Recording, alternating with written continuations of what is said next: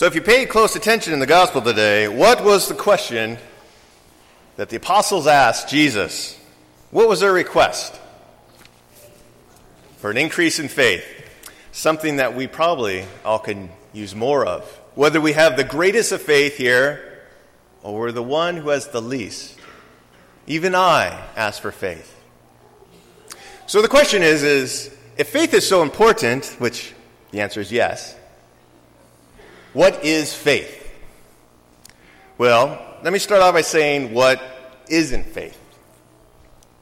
I've been told by very amazing, great Catholics, Deacon, if I had more faith when my loved one, when my father, my mother, my spouse, or my child is in the hospital, and I'm sitting by their bed, I would know that it's okay, that it's going to be all right. And I would never tell them this, but I'll tell you. What you're asking for isn't faith. What you're asking for is hope. Hope is the virtue that no matter what happens, whether it's good or bad, that God is in control. That you're surrendering your control to God. That is the virtue of hope. Another person would come up to me and they say, Deacon, if I had more faith, when I see a homeless person on the streets in Kaiser or in Portland, I wouldn't just see another homeless person, but I would see Jesus in them, and I would be stirred to do something about it, to at least acknowledge their dignity as children of God.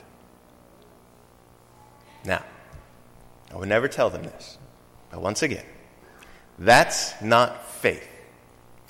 That is the virtue of charity, love, the desire to do something about God, the body of Christ.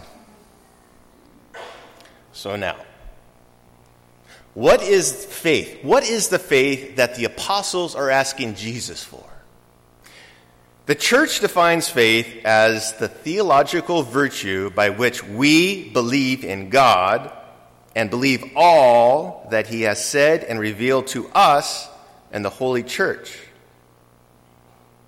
It is our belief in God as he is truth. God is truth. And the final end of faith is our union, our friendship with God, our eternal bond in heaven. Now, most of us, if you're smart, that doesn't register. But what does register is faith in the concept of relationship. A personal relationship with Jesus Christ. Now, many of you, if you could go back, and some of the younger ones, remember your spouse when you first started dating. Remember where you met them, what inspired you to want to be with them. At first, usually you start stalking them. You start gathering information, right? You find out what their name is, where they work, what their hours of their work. You start orientating your life around them so you can be with them, meet them. You find out where they're from, what their names are, what classes they're in, whether they're interest. You start finding out who their friends are. And you maneuver your way in there. But what you're gathering is data. You're just gathering facts about them. You don't really have a relationship with them. In today's world, you can pretty much do all of that on a simple Google search. Scary. Really? I'm 30 years out of date, sorry.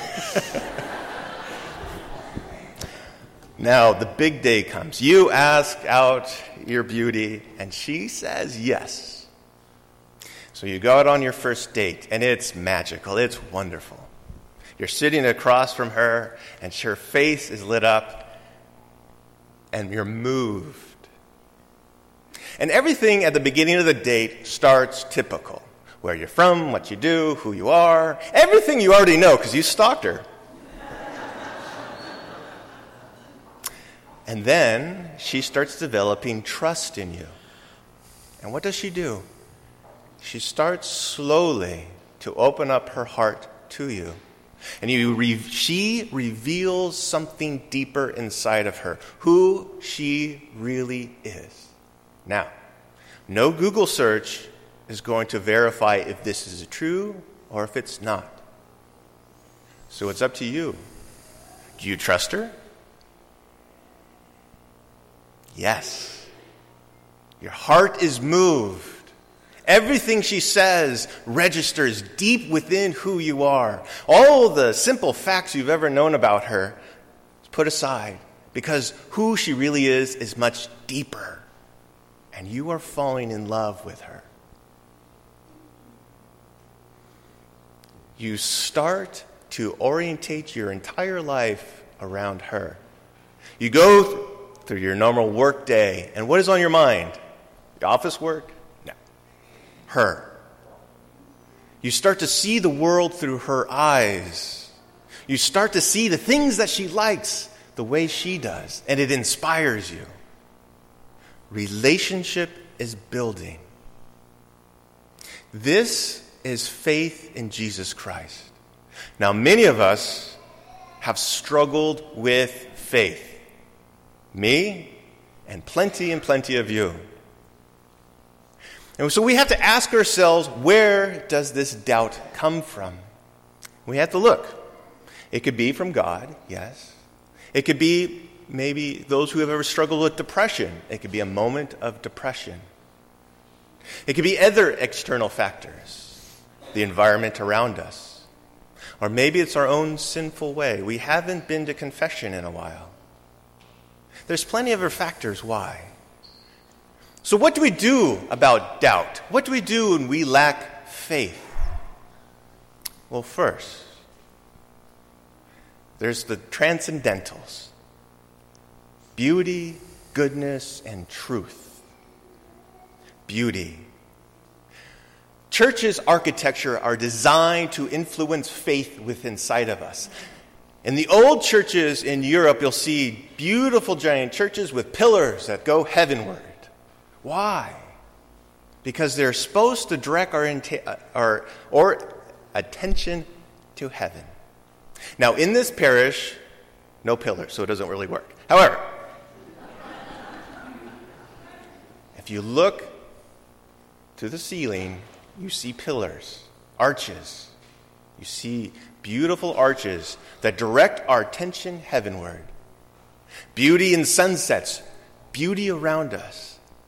When you have doubt, when you lack faith, start acknowledging beauty, and it will spark faith within you. Goodness.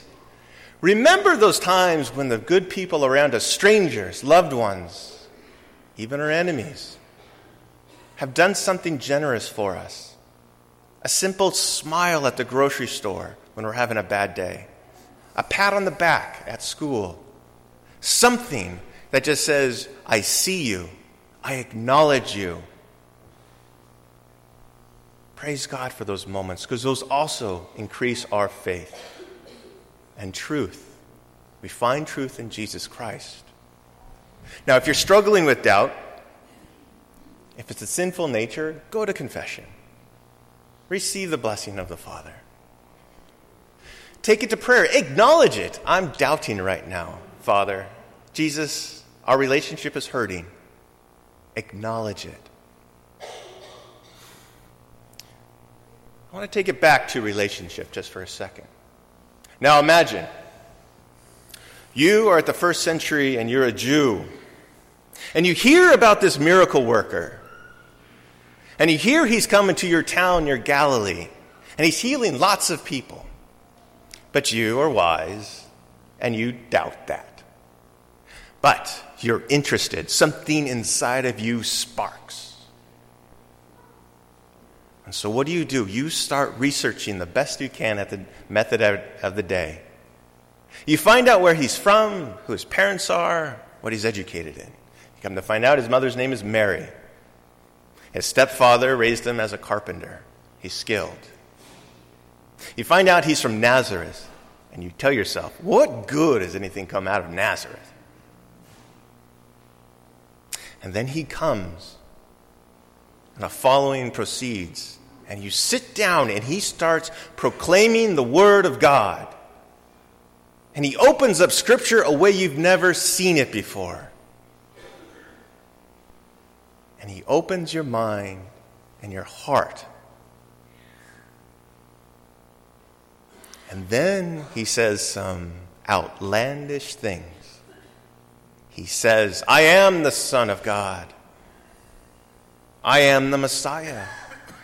He says,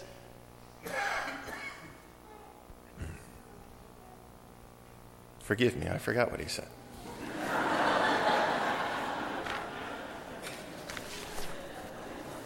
One moment, please.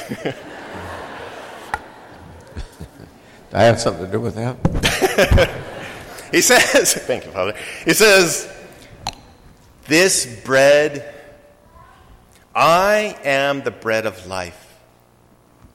Whoever eats of me will live forever. This bread is my flesh, which I will give for the life of the world. The Eucharist.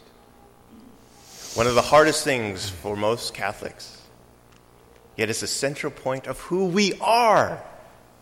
The Eucharist. That it is truly the body, blood, soul, and divinity of our Lord Jesus. Not just a symbol, but much more.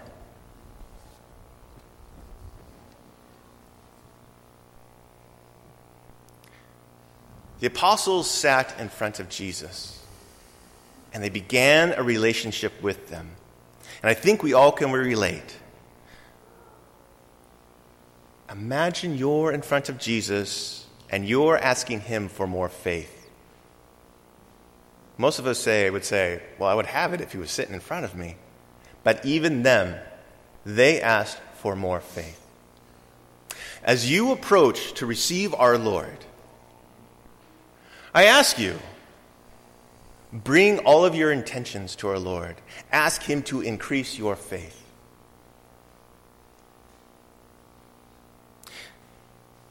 Jesus, increase my faith in you because I doubt you. Jesus, increase my faith for my marriage is ruined. Jesus, increase my faith. I can't forgive this person. Jesus, increase my faith. I'm very lonely. Jesus, increase my faith. I'm